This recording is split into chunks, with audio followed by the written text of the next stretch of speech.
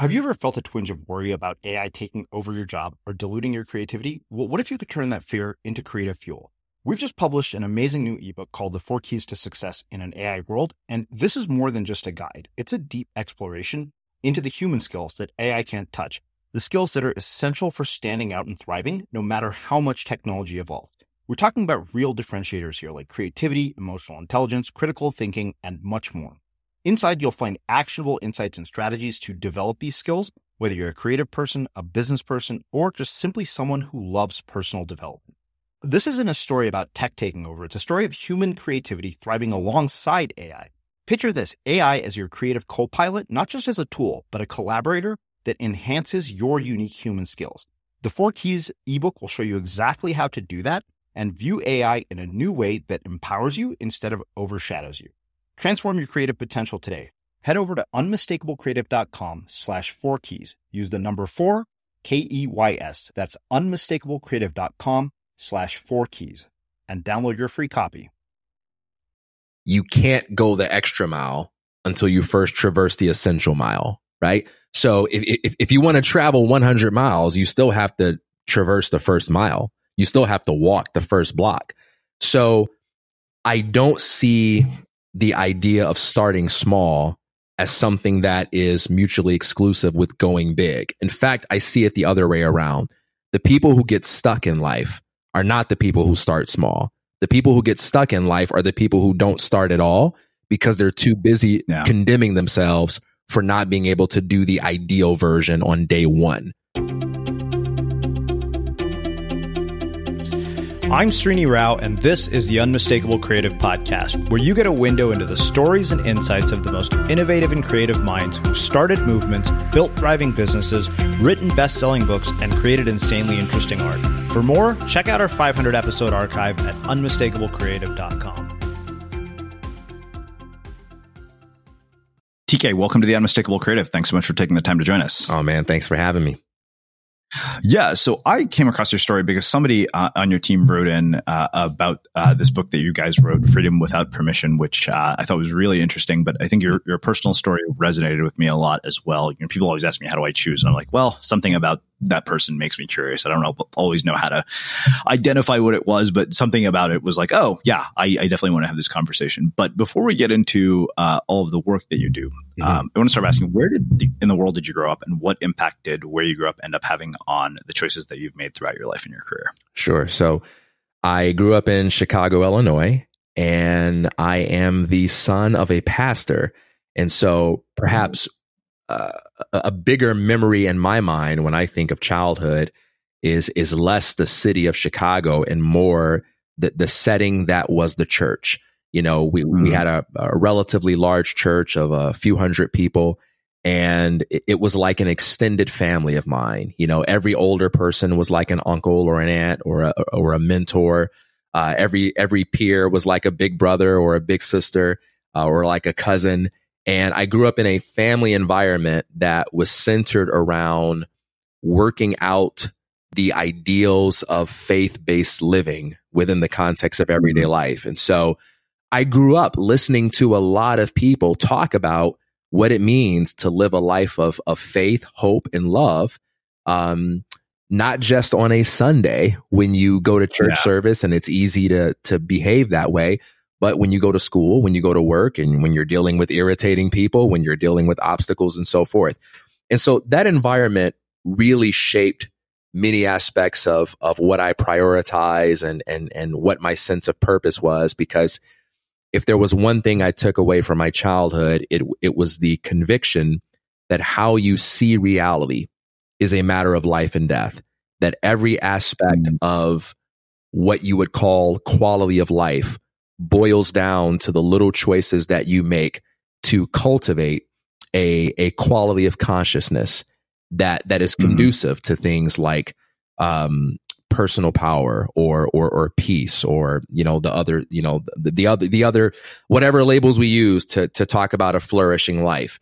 And so I've always been intensely interested in exploring the boundaries of how much we can influence as human beings the way we perceive and process the data of experience towards the end of living as fully and freely as possible. Wow.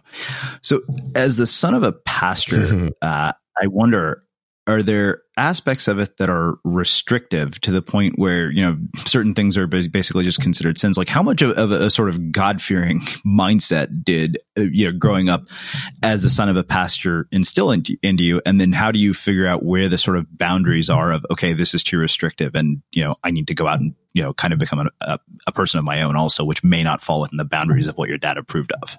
Yeah. So everyone has their own experience of religion. And I've certainly heard my share of stories about people who may have grown up in the church and may have been the sons and daughters of clergy. And I've heard some stories that were quite disappointing, and I'm fortunate enough, I'm blessed enough, if you will, to have had a relatively positive experience. Not a naive, idealistic experience, but a very positive one. My parents were not legalistic parents. They focused more on God consciousness rather than sin management. They focused more, one of the earliest lessons I learned about the biblical concept of sin, for instance, is that the word sin means to miss the mark. It doesn't mean smoking a cigarette. It doesn't mean drinking a beer. It means to miss the point of life. It means to be a person who overlooks the most significant fact about life, and that is you have the power to impact the world, that you are not just here to breathe up the universe's air and to take up space, but that you're actually here to make your presence felt, to live purposefully. And my father and my mother emphasized that aspect of the faith more than anything. So for us, faith was a very inspiring thing. I even remember my father saying once, he says, even if there is no hell, I will still live the faith-filled life. And what he meant by that was his lifestyle wasn't driven by fear. It wasn't driven by the idea that one day he's going to die and have to answer to an angry God. But his life was driven by the sense of inspiration that comes from saying that I am unique, that I am here for a purpose, and that I have something to offer to the world, and that the greatest source of fulfillment comes in discovering what that is and living that out. So that's the sort of context that I came from. If I can share I did not anticipate going into the Bible or things like that, but I can share a Bible story that I heard as a child that had a really big impact on my life, my faith, and it perfectly captures the way that I was raised. So there's a story in the Bible of a prophet Elijah, and there is a king that is the enemy of Elijah's nation. And the king is constantly plotting together with his military to overthrow Elijah's nation. And because Elijah is a prophet, he is able to anticipate the king's plans beforehand and inform the military of his own nation. And one day, the king of the enemy nation gets so angry by this that he brings all of his men together, and he says, there must be a spy among us, because every time I come up with the plan, it leaks and they find out about it. They know exactly what we're going to do ahead of time. And one of his men said, no, it's not a spy. It's the prophet Elijah. He has the gift of seeing, and he's able to hear the very things that you whisper in your bedchambers. And so the king then says, okay, here's what we got to do. We got to kill Elijah. And so he sends his army after Elijah, and Elijah's servant sees the army approaching their home, and he runs and gets Elijah, and he's afraid, as anybody would be in this situation. And he says, Elijah, there are men that are coming to kill us. And Elijah looks and he says, greater is the number of those who are with us than the number of those who are with them. And Gehazi's confused by this. And at that moment, Elijah says a prayer for Gehazi, and he says, open his eyes that he might see. And at that moment, Elijah's servant Gehazi sees an army of angels encamped about the military men that are coming for them. And in that moment, his fear subsides and his heart is filled with faith and with courage. Now, I don't care if you accept that story as being literally true or a metaphorical, but there's a very profound message there. Elijah had faith not because of a sense of religious duty. He had faith because the way he perceived reality made it impossible for him to react to his challenges in any other way other than through courage. And his servant Gehazi was filled with fear, not because he was trying to be a jerk, not because he wasn't working hard enough, but because the way he saw reality made it impossible for him to feel anything other than fear. And those are two fundamentally different ways of living. We can approach life by way of faith or by way of fear. We can be driven by faith or driven by fear. And what determines that is the way we see reality. If we see reality as one that is fundamentally against us, opposed to us, we live a fear-based life. When we see reality as one where there are greater possibilities than the things that we are conditioned to believe, there are greater possibilities than what might be obvious, there are greater possibilities than the status quo, we are filled with the kind of hope and inspiration that characterizes the entrepreneurs and the artists and the innovators who bring new possibilities into existence. So for me, faith is not about trying to go around making people feel guilty for how many sins they're committing, nor is faith about me trying to count how many times I made a mistake on a given day, nor is it about going to church and checking things off my list so that I can feel like I've been a good boy for attending Sunday school or showing up to mass on time. Faith is about living with a sense of possibility. Faith is about recognizing that there is always more to reality than that which strikes me as obvious. And when you live with that kind of conviction, what else can you be other than a creator? And is that not the message of the Bible, to be in the image and likeness of the creator, to be creators ourselves? That's what faith is to me. That's what I was taught growing up. A lot can happen in 3 years, like a chatbot may be your new best friend. But what won't change? Needing health insurance. United Healthcare Tri-Term Medical Plans, underwritten by Golden Rule Insurance Company, offer flexible, budget-friendly coverage that lasts nearly 3 years in some states. Learn more at uh1.com. There's never been a faster or easier way to start your weight loss journey than with PlushCare. PlushCare accepts most insurance plans and gives you online access to board-certified physicians who can prescribe FDA-approved weight loss medications like Wegovy and Zepbound for those who qualify. Take charge of your health and speak with a board-certified physician about a weight loss plan that's right for you. Get started today at plushcare.com/weight loss. That's plushcare.com/weight loss. plushcare.com/weight loss. One size fits all seemed like a good idea for clothes. Nice dress. It's a t-shirt. Until you tried it on. Same goes for your healthcare. That's why United Healthcare offers a variety of flexible, budget-friendly coverage for medical, vision, dental, and more. So whether you're between jobs, coming off a parent's plan, or even missed open enrollment, you can find the plan that fits you best. Find out more about United Healthcare coverage at uh1.com. That's uh1.com.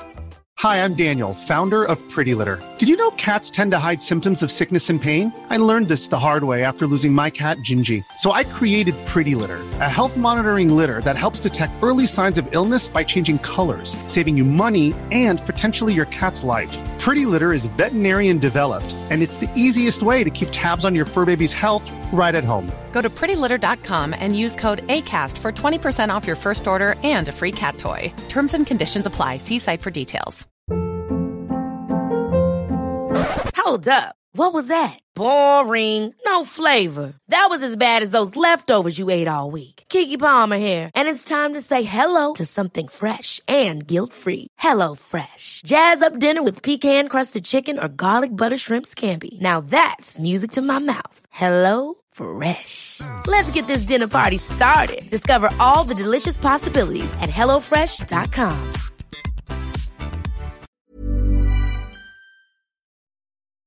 As creators, we're always on the move. Whether it's a live podcast event, a pop-up shop, or a workshop, we're constantly interacting with community, and that's where Tap to Pay on iPhone and Stripe comes in. Imagine this. You're at a live event, a listener loves your merch, or a participant wants to sign up for your course on the spot. With Tap to Pay on iPhone and Stripe, you can accept their payments right there and then, right from your iPhone, so there's no extra hardware or no delays. Total game changer. It's not just for creators. Any business owner can do this. It's about making transactions smoother and much more personal, growing your business in your way. We've been using Stripe for our products and courses for a long time, and now with Tap to Pay on iPhone, you can take your business to the next level too. So visit stripe.com/tapiphone to learn more. Remember, folks, with Tap to Pay on iPhone and Stripe, your business is always at your fingertips. Wow. Amazing. So I wonder, you mentioned about the things that we're conditioned to believe, and I wonder about the time that you grew up in and the area you grew up in, particularly as an African-American. Mm-hmm. What are the things that people are conditioned to believe, or what were you conditioned to believe about race, about culture, about background, about status? And what were the people in your neighborhood where you grew up conditioned to believe? Yeah, man. So, I kind of have an interesting background when it comes to race. So I grew up in Chicago, Illinois, and lived in an all-black neighborhood, attended an all-black church, and the only white people that I saw were people on television for the most part. I mean, there was an occasional school teacher who was white, but definitely no white people in my neighborhood. But very early on, around the age of 13, my family and I moved to the western suburbs, a small town in Illinois called Westchester, and everything flip-flopped. I went from not seeing any white people unless I turned on the television to being around mostly white people. All my classmates were white. Everyone in my neighborhood was white. I think there was one other black kid, not in my family, one other black kid at the school. And we still had church services throughout the week that we go through where I would get my weekly dosage of black folks. But it was kind of a culture shock experience for me, man. And this happened, when I was in about like the 6th grade. And that was a really tough period of my life because at that time, I really didn't have much of a basis for seeing things through the lens of race. But I was thrust into a situation where at a very early age, I was forced to confront all sorts of racial issues that many people my age or many people who have the luxury of only growing up in one demographic don't have to wrestle with until later on in life. So, for instance, when you're 13, 14 years old, the hormones start kicking in as a young boy and you experience what it's like to be attracted to people for the first time, right? So for me, unlike the typical teenage boy, I didn't just get to experience attraction as a purely romantic thing where, I just like that girl. I experienced it as a very complicated thing. Like, I like that girl, but she's a different race than me. Is that okay? Is that good? Is that bad? Would anybody else have an opinion about that? Is that okay for me to talk about? Do I need to tell my parents that I like her? Would I need to have a conversation with her parents about it if I were to date her? And so it was all very complicated for me. And I also had a number of experiences where my family was the first black family in that neighborhood. And there were a number of challenges just adjusting to that as well. And I mean, I could probably do an entire podcast just on race and my experiences coming up as a black man who grew up in a black neighborhood, but then moved in the beginning of his teenage years to a white neighborhood. But I'm very grateful for that change because it helped me develop a kind of nuanced, experience-based perspective that sort of purified me of many stereotypes that people have on both sides of the discussion at a very early stage in life, Mm-hmm. So the reason I brought it up, we had a woman named Desiree Attaway here. We were talking about the sort of, intersections of race, culture, and class and gender. And she was also a black woman. And one of the questions I'd asked her is, what is it really like to be a black woman in America? Obviously, I don't know that because I'm Indian. Sure. And could she know what it's like to be an Indian person in America?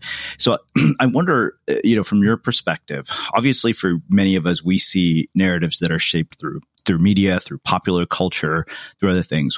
What do you think it is that people don't know about what it is like to be a black person in America, particularly a black male, or what misperceptions do you think they have? Oh man, many. But one thing I would say about black men is that black men are among the most entrepreneurial, creative, and artistic, people on this planet, and because many of the systems we are thrust into are ones that are not optimized for us, or they're systems where we don't always fit in. Black men are often disregarded as just being, a bunch of lawless, criminal people who are just, who don't know how to live orderly lives or don't care to live orderly lives, that were uncouth and that were uncontrollable, that were wild. And I think that's a misunderstanding. I think there's something in the spirit of Black men that is made to be nonconformist, that is made to be a rebel in the most awesome of ways.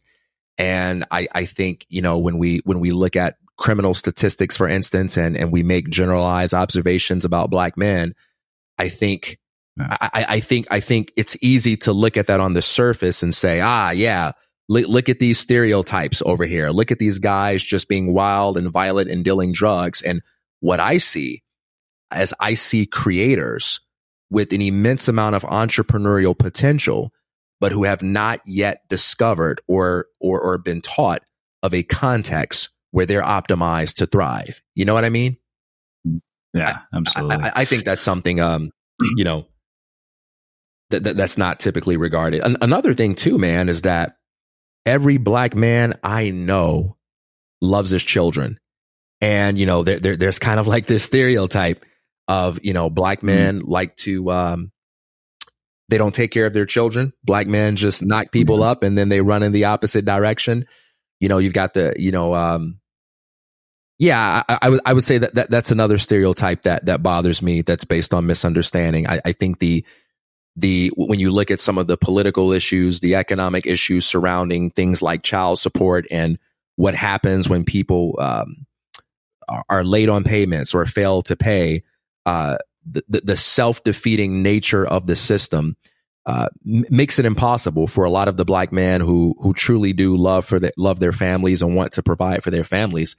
Makes it very difficult for them to do that. So I think that's just another area where, if I'm on topic, if we're talking about stereotypes of Black men that I think are untrue, or things about Black men that aren't quite known. Yeah.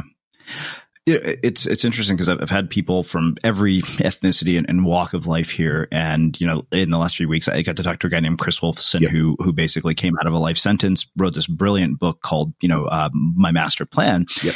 And I think one of the things that struck me so much about that conversation was that the role that the environment that he was in played in putting him where he was at. And he said, this is a system that is set up for us to actually have it puts us way more at a disadvantage than the average person in a lot of ways because of this context. And so I wonder, you had mentioned that they need nobody showed them a better context. So one, how do you create that context? More importantly, what is it that causes the people who do transcend that, to come out of it? Because, I know from having seen even when you look at documentaries about the favelas in Brazil, right, they often say these kids only see two paths. It's either become a professional soccer player, right, or become a drug dealer. And I feel like that's often a similar narrative that's passed on to young Black kids in very, low income communities here in the United States. Correct me if I'm wrong, by the way. I'm just making that assumption. Yeah. And so I wonder, one, why is it that some people transcend that? And how do you undo this cycle that is created by a system that was not even put there by these people who are trapped in the cycle? Yeah. So there are two grounds upon which this battle has to be fought. One is you could argue the political battle, or maybe the systemic battle would perhaps be a better word. And then the other is the individual battle. So when I talk about the political or systemic battle, what I mean is making efforts to actually alter systems that disproportionately disadvantage certain people. So I think taking a look, for instance, at the war on drugs, I think the war on drugs has done far more damage to Black communities than drugs themselves. If you want to talk about the problem of drugs in Black communities, drug-related imprisonment for nonviolent offenses, and the way it robs people of the potential to have a career, the way it robs people of the ability to have an opportunity, is far more damaging than things like drug addiction. The statistics are pretty outrageous when you look at, for instance, the number of people who are arrested and imprisoned for things like marijuana possession, things along those lines. Additionally, there are problems in education. If you look at the the public schooling system and the way schools are financed, the way teachers are incentivized to go into certain neighborhoods to teach, the quality of education that people are getting in the compulsory school system. I think there are problems there that are worth looking at. One of the reasons why I'm so passionate about education is because I do believe that education is the answer to every problem, but I completely disagree with the status quo assumption that education is to be equated with school. That right. Education is a broader category into which school fits. But this is not something that most young Black people are getting the chance to really hear, right? Most Black people are taught that in order to be successful, you need an education. In order to get an education, you need to be in school. And if you are not succeeding in the way that you need to succeed in order to be a good student, then something is wrong with you and you're doomed to failure unless you can conform to that system. And I don't think that system is optimized for the entrepreneurial spirit at all.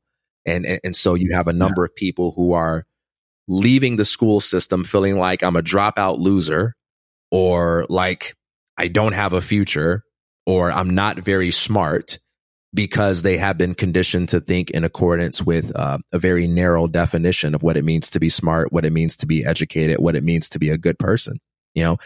But I mean, there are a number of different issues like that. But for me, I would say the biggest on a systemic level would be the war on drugs and education. But on an individual level, because let's bring it here too, because I'm not just interested in creating the kind of society in which everyone can live freely. I'm also interested in creating the kind of person who can figure out a way to live freely in any kind of society. And that's an equally important battle to me. And I think that's the one battle that we as individuals have the most control in. No matter who you are, what demographic you are part of, or where you're from, it is inevitable that you will experience unfair, unjust circumstances. You will experience disadvantages. Nature is itself, inherently unfair. And that doesn't mean we should disregard or ignore political injustice. But I think the first step to taking charge of your life is to realize that whatever positive changes come about in your life, they are most likely to come from you deciding that regardless of what other people are going to do, you are going to do the best that you can to use the tools and resources around you to become a better version of yourself. At the end of the day, even if everyone else does have an obligation to help you, to support you, or do right by you, the responsibility to create the results that matter most to you, they fall upon you. Because regardless of what other people should do, we don't live in the universe that we should live in, right? And so you can't prepare for the world that you think you should live in. You've got to start with the world that you actually live in, and you've got to make the best of that world. So in the work that I do on the education front, on the nonprofit front, on the entrepreneurial front, focuses a lot on equipping people with the conceptual tools and the hard skills they need to take charge of their lives individually so that they can succeed in spite of the world's unfairness. Because that is one thing that all great achievers have in common. They have some help, they have some support, but they also have the creativity and resolve to figure out ways to get ahead in life in spite of the fact that there's unfairness and that there are disadvantages. Does that make sense? If you thought the only way to get a more defined jawline with natural-looking results was through surgery, think again. Juvederm Volux XC is a non-surgical injectable gel filler that improves moderate to severe loss of jawline definition and can help you achieve natural-looking results with little downtime. Even better, this improved definition lasts up to 1 year with optimal treatment. No maintenance required. Improve jawline definition for a smooth, sculpted look with Juvederm Volux XC. For important safety information and to find a licensed specialist, visit Juvederm.com. That's JUVEDERM.com. Not for people with severe allergic reactions, allergies to lidocaine, or the proteins used in Juvederm. Common side effects include injection site redness, swelling, pain, tenderness, firmness, lumps, bumps, bruising, discoloration, or itching. There's a risk of unintentional injection into a blood vessel, which can cause vision abnormalities, blindness, stroke, temporary scabs, or scarring. Talk to a licensed specialist to find out if it's right for you. When you're ready to pop the question, the last thing you want to do is second-guess the ring. At BlueNile.com, you can design a one-of-a-kind ring with the ease and convenience of shopping online. Choose your diamond and setting. When you find the one, you'll get it delivered right to your door. Go to BlueNile.com and use promo code LISTEN to get $50 off your purchase of $500 or more. That's code LISTEN at BlueNile.com for $50 off your purchase. BlueNile.com, code LISTEN. Quality sleep is essential. That's why the Sleep Number Smart Bed is designed for your ever-evolving sleep needs. Need a bed that's firmer or softer on either side? Helps you sleep at a comfortable temperature? Sleep Number Smart Beds let you individualize your comfort, so you sleep better together. J.D. Power ranks Sleep Number number 1 in customer satisfaction with mattresses purchased in-store. And now, save 50% on the Sleep Number Limited Edition Smart Bed for a limited time. For J.D. Power 2023 award information, visit jdpower.com/awards. Only at a Sleep Number store or sleepnumber.com. There's never been a faster or easier way to start your weight loss journey than with PlushCare. PlushCare accepts most insurance plans and gives you online access to board-certified physicians who can prescribe FDA-approved weight loss medications like Wegovy and Zepbound for those who qualify. Take charge of your health and speak with a board-certified physician about a weight loss plan that's right for you. Get started today at plushcare.com/weight-loss. That's plushcare.com/weight-loss. plushcare.com/weight-loss. One size fits all seemed like a good idea for clothes. Nice dress. It's a t-shirt. Until you tried it on. Same goes for your healthcare. That's why United Healthcare offers a variety of flexible, budget-friendly coverage for medical, vision, dental, and more. So whether you're between jobs, coming off a parent's plan, or even missed open enrollment, you can find the plan that fits you best. Find out more about United Healthcare coverage at UH1.com. That's UH1.com.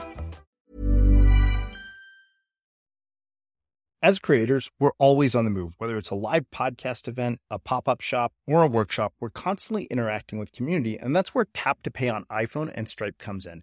Imagine this. You're at a live event, a listener loves your merch, or a participant wants to sign up for your course on the spot. With Tap to Pay on iPhone and Stripe, you can accept their payments right there and then, right from your iPhone, so there's no extra hardware or no delays. Total game changer. It's not just for creators. Any business owner can do this. It's about making transactions smoother and much more personal, growing your business in your way. We've been using Stripe for our products and courses for a long time, and now with Tap to Pay on iPhone, you can take your business to the next level too. So visit stripe.com/tapiphone to learn more. Remember, folks, with Tap to Pay on iPhone and Stripe, your business is always at your fingertips. Oh, yeah. Yeah, absolutely. I mean, I think that one thing that has been really interesting for me, just as I've listened to you talk, is about this whole idea of reality and the boundaries of it, particularly because we're having a conference called the Architects of Reality in April of 2020. So I've been thinking about this whole idea of the fact that a person's reality is malleable, but the problem is we start to see reality only as malleable when it happens in these huge ways. And in my mind, I'm like, the moment you make one small change to your behavior, you've just proved to yourself that reality is malleable. So I wonder why you think that some people see reality as fixed and others actually see it as malleable. Yeah, I mean, that's a tough one. Martin Seligman has done a lot of interesting research on this, and Daniel Gilbert as well, out of Harvard University, and the work they've done on positive psychology, where they've identified a number of different trends in how people think when they function in a more pessimistic way versus those who function in a more optimistic way. So, for instance, people who tend to be optimistic tend to use temporal language, like "I screwed up," which refers to a past event, versus "I am a screw up," which is sort of like tenseless and which is about my state of being rather than my circumstances. And so they've done a lot of interesting research to kind of distinguish, what separates one group who's more likely to achieve from groups that are less likely to achieve. But how people come to be that way, I think it's a very complex subject that, I don't claim to be an expert in. I think there are a lot of different explanations, biological, psychological, sociological. What I like to focus on is meeting people where they are and saying, hey, regardless of the background that molded you and shaped you into the being that you are today, how can we build on the very best that is within you to help you get to where you want to be? I remember Zig Ziglar told the story of how someone gave him directions to a party, and he followed the directions, and he felt like he was getting turned around. He didn't know where he was. And so this was in the age prior to GPS. And so he pulls over and he goes to a gas station and he shows them the directions, and they say, oh no, that's all wrong. And they pull out a map and they said, you actually got to go down this street, and then you make a left at this street. You go down a few miles and you'll be right there. And he says he got back in his car and he went the way that the man with the map told him to go, and he got there on time. Now, here's the question. Was it his fault that he got lost? No, it wasn't his fault that he got lost. Somebody gave him a bad map. Somebody gave him a bad set of instructions. Well, why did they do that? Were they maliciously trying to deceive him? Were they sincerely mistaken? I mean, who knows? Who knows how much of that information we can know? But here's what matters. What matters is that he has the opportunity in the present to live according to a different map. And what's he going to do with that opportunity? And in the work that I do with people, I don't disregard or dismiss the past, but I don't hold myself hostage to any kind of prerequisite that says I got to have the right theory about what happened in your past in order to help you figure out what you need to do in order to create the future that you want. Does that make sense? Yeah, no, it totally does.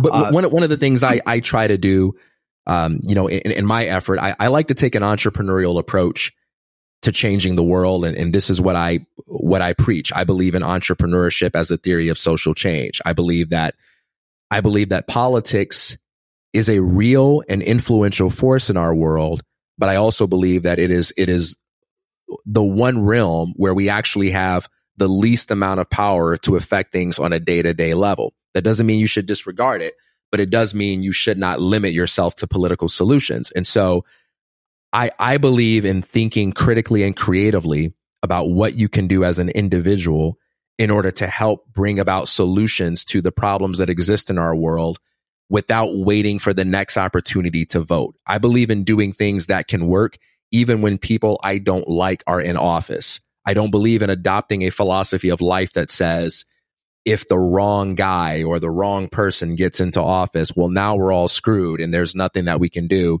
except wait for the next political savior to come along and help us out. I believe that 365 days a year, we can cast our votes in the marketplace through the way we treat people, through the way we treat ourselves, through the way that we develop our potential, through the projects that we create and so forth. So how I'm doing that is, in the work that I do with Praxis, I am creating options in the marketplace through my business that gives people that are looking for an approach to living a successful life and building their careers. I'm giving them something that the school system doesn't offer. I'm giving them an option that exists alongside the status quo. So for those people who are dropouts and opt-outs who say, the traditional approach to schooling doesn't work for me, traditional higher education doesn't work for me, I don't belong in college, I'm not waiting for a politician to do something about that. I've created a business that allows me to take my philosophy and put it into action by creating real value for people who have problems that I have the ability to solve. And I also do that on the nonprofit side of things as well. I'm a director with the Foundation for Economic Education, and I do a lot of workshops where I go into inner cities, I go into urban areas, and I teach principles of economic literacy of entrepreneurship, of leadership, of character. And this is just another example of how I'm not waiting on a politician to figure it all out. I'm not waiting on the final word to be said by psychologists about or sociologists about why the world's so screwed up. I'm doing what I can do with the brief life that I have here to make a difference. And that's how I work with people. I try to use my gifts creatively to solve problems to the best of my ability and inspire others to do the same. Yeah. As I'm hearing you talk about this, something's coming to my mind because I was reading this book about flow in sports this morning, and I've been reading everything I can about flow. What book is it, if I can ask? Oh, but this isn't the Mahaley Chick sent me high one. It's called Flow in Sports. Literally, okay. It was written by him and Susan Jackson. I love it. I love that book. Yeah. Yeah, it's great. It's almost better than the original Flow book because it's easier to read. But one of the things that struck me in that book is I was thinking about this morning, and I was having a conversation with one of my team members the other day about the fact that he's frustrated that we're not where we want to be, where he wants to be. And so much of what they talk about in that book is focusing on today, right? Focusing on now in terms of, and I've seen how transformative it is that, if you're only focused on today, like you can do extraordinary things today. But so often we're so focused on the future that today suffers as a result, and we don't do shit because of it. And I wonder how you balance the ambition to accomplish future goals with the presence to actually, do something worthwhile with your life today. Yeah, it's interesting. So I just recently shot a video that I'll be releasing pretty soon from a series I'm producing called Revolution of One.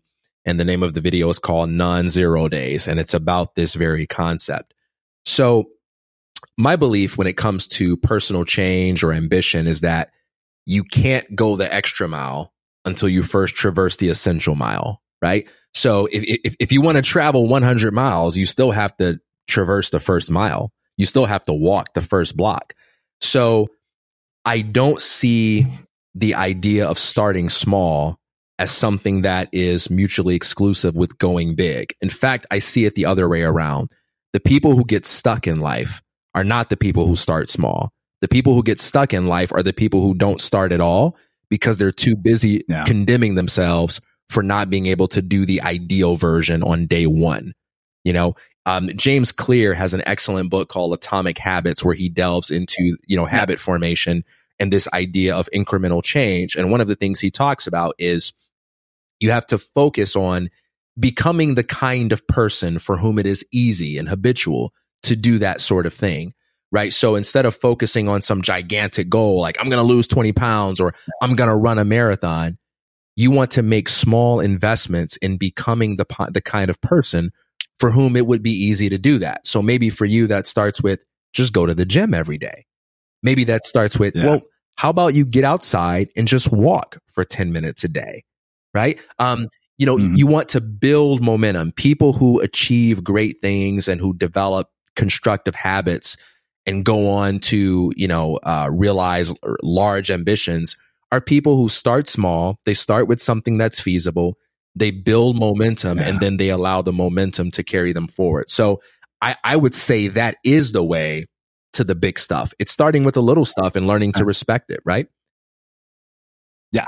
Well, it's so funny you bring up momentum because, one of my old mentors used to talk about this idea that you get into what he calls momentum windows. And, he said, like, if you play your cards right in a momentum window, he said, you'll never be back at the same level again. He's like, that's Mark Zuckerberg when Facebook reaches 100,000 users. That's, somebody else when they've reached, 100,000 readers. And I think the interesting thing about this to me, all of this is not news to me because I've read James's book. I've had him as a guest on the show, but I've also done research for this for my own books. And I think that people underestimate the value of incremental progress because they don't realize that progress is a huge motivator, even if it's a small, really minimal progress. The problem is they confuse progress and outcomes and they think it's the same. It's kind of like, oh, my goal is get a book deal, but instead they don't say, okay, wait a minute, if I'm writing every single day, that's progress. If you start measuring your outcomes instead of your progress, then you'll feel like you're not making any progress. Yeah. And so this is another advantage of actually starting small because starting small not only builds momentum, but it builds self-esteem because it allows you to accumulate wins, small wins along the way. So if you have a big goal like, hey, I want to write a book, then you don't get to feel any accomplishment until you write the book. So even if you do show up every day for 30 straight days and you write, you still feel like, well, I'm not there yet. Right. But when you have something like, okay, I'm going to break this down into a series of smaller goals. And I'm going to say, here's outcome number 1. Here's outcome number 2. You don't have to wait until you complete the book in order to begin to feel successful. And that feeling of being successful, that kind of boosts your self-esteem and allows you to feel even more motivated. It's kind of like if you're driving from, let's say Chicago to Cleveland. Well, for the majority of the trip, you are somewhere other than Cleveland. And so you can drive for 30 minutes and you're still not in Cleveland. You can drive for an hour, you're still not in Cleveland. You drive for 2 hours, you're still not in Cleveland. And you can fool yourself, right? And say, well, hey, I've been driving for 2 hours and I'm still not in Cleveland. But when we're driving, we don't feel that way because we can see the visible markers of progress along the way. We know that we're not in Cleveland, but we're 80 miles closer. We're also not in Chicago. We're only 50 miles away. And you have to be able to do the same thing with your goals. Otherwise, you'll feel like you're perpetually in a state of, I'm still not financially independent. I still don't have a book. I'm still not in shape. Yeah. So one question around that I think sort of complements this. So one of the things that's interesting, I think, particularly because we live in a world where our lives are so publicly on display, is that tends to also come with a great deal of comparison. Like I get to talk to remarkable people all day long, and it took me a long time to get it in my head that, wait a minute, I'm basing my basis for comparison entirely on outliers. Like the people who've been here are like billionaires and New York Times bestselling authors. And so that became my sort of standard. It was like, that's, I'm a loser if I haven't done what they've done. And you overlook your own gifts in that process. But I wonder, how do you avoid that trap of comparison? Because that also was one of those things I saw in that flow book. It was like, oh, you should measure where you're at, not against other people, but against your personal goals. Yeah. So I think first, you have to determine your goals based on internal factors like what actually thrills you. I often tell people, follow your dreams, but make sure that it's your dream that you're actually following, right? Because the first stage where we get it wrong with all of the external comparisons is that we allow our dreams to be formed from the outside. We look at what someone else is living and we say, oh, well, that's apparently the definition of cool or the definition of success. And, I'm that's what I got to do to be a player in the game. That's what I got to do to be part of the in group. And I think you have to start with what makes you come alive. I think you have to start with what actually thrills you. That's really the first battle to fight, because when you start being true to what genuinely thrills you, you'll recognize your own weirdness at that level. You'll realize that what interests you, what thrills you, is very different from what interests and thrills other people. But if you're loyal to that, if you're faithful to your own curiosity, to what uniquely charges you up, then it'll be a lot easier to not compare yourself with other people, because you'll be going down a path for which there is no template, for which there is no comparison. It's not that you'll be the best in the world at X, but you'll be the only person in the world that's even interested in X, because you're so loyal to what uniquely turns you on and fires you up. Does that make sense? Oh, yeah, that makes all the sense in the world. I mean, so much so that I'm going to steal it for a blog post that I'm going to write titled "There's No Template for a Remarkable Life." Yeah, and I think the people that are living those remarkable lives, they're not trying to chase after what someone else has already caught up with. They're not trying to be, LeBron James isn't trying to be the next Michael Jordan. He's trying to be the incomparable person that he is, right? And the person who comes after him won't try to be the next him. They'll try to be the next something else. The people that we compare ourselves to and who make us feel so bad about ourselves when we use them as the definition of success, these people aren't trying to be a second-rate version of anyone else. These people are dialed into a unique vision that you would have to be them in order to see. And that's what you have to find for yourself. Yeah. Wow, man, you are full of all sorts of poetic nuggets. This has been really, really awesome. So I have two other questions for you. So this is a Ryan Holiday question that I realized that I'm going to steal for every interview because I thought it was really an interesting thing. He had this post on Medium titled "The One Question That Will Change Your Reading Life," and I thought, you know what, I should ask everybody to interview this. What's one book that changed your life? Oh man, the hardest thing about this is just picking one. Yeah, I know. Trust me, I have like 600 on my shelf, so I get it. So I have to overcome my personal insecurity about ever repeating myself. There's a book that I talk about a lot, and anyone who knows me is going to feel like I'm being a broken record. But I'm going to go with Metaphors We Live by George Lakoff and I forget his co-author's name, Mark Johnson, George Lakoff and Mark Johnson. And the premise of the book is that it is not merely the case that language is metaphorical in nature, but that thought itself is metaphorical in nature. We do not merely speak in metaphors, but we also think in metaphors. And the language that we use to describe the world reflects a way of thinking that actually alters the way that reality shows up for us. So language is not neutral. So I'll give an example. He uses in his opening chapter what's called the argument as war metaphor. And he talks about how whenever we describe arguments, we use the language of warfare. So we say things like, she knocked down my argument, or he defended his position. I conceded her point. They're attacking my arguments, right? And then Lakoff invites you to ask yourself, how does it actually feel to be in an argument with someone? It feels like a war, doesn't it? Now, if you look at the literal definition of an argument, the literal definition is simply a set of statements in which some of the statements known as premises purport to demonstrate the truth of one of the other statements known as a conclusion, or it is a conversation about such statements. But there's nothing about the definition of an argument that makes it necessary for us to experience it as a war. But why do we experience it as a war? Because the linguistic and conceptual apparatus that we use to think about arguments and to talk about arguments is one that makes that necessary. So the metaphors that we use are the metaphors that we think by are the metaphors that we live by because they shape and structure the experience itself. And so if you want to alter the way the world is showing up for you, you have an opportunity there to tinker with the metaphors that you use to talk about things and think about things. So what happens to your experience of arguments if you look at them as a kind of dance, or you look at them as a kind of game? That's not just a sort of, how do I put it? It's not a word game. It's a thought game. It's an experience game.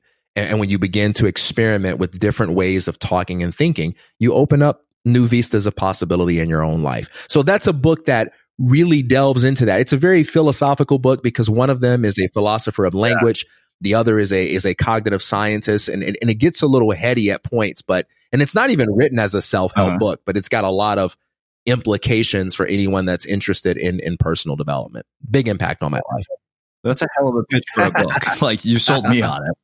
That's going to be next on my Amazon list. So I have one last question for you, which is how we finish all of our interviews, The Unmistakable Creative. What do you think it is that makes somebody or something unmistakable?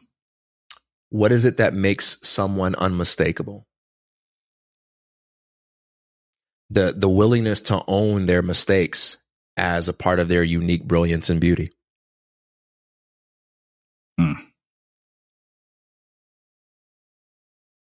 The recognition that who you are is an unrepeatable phenomenon. That if you do not choose to step up and show up and become who you were born to be, it is not the case that someone will come along and take your place and get what's yours, but rather there will be a hole in the universe that will never be filled because you're the only person that can bring to the table what you can bring. And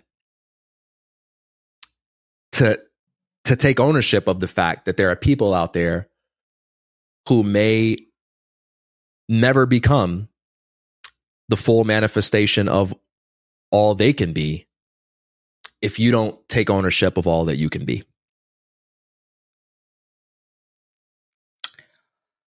Amazing. I can't thank you enough for taking the time to join us.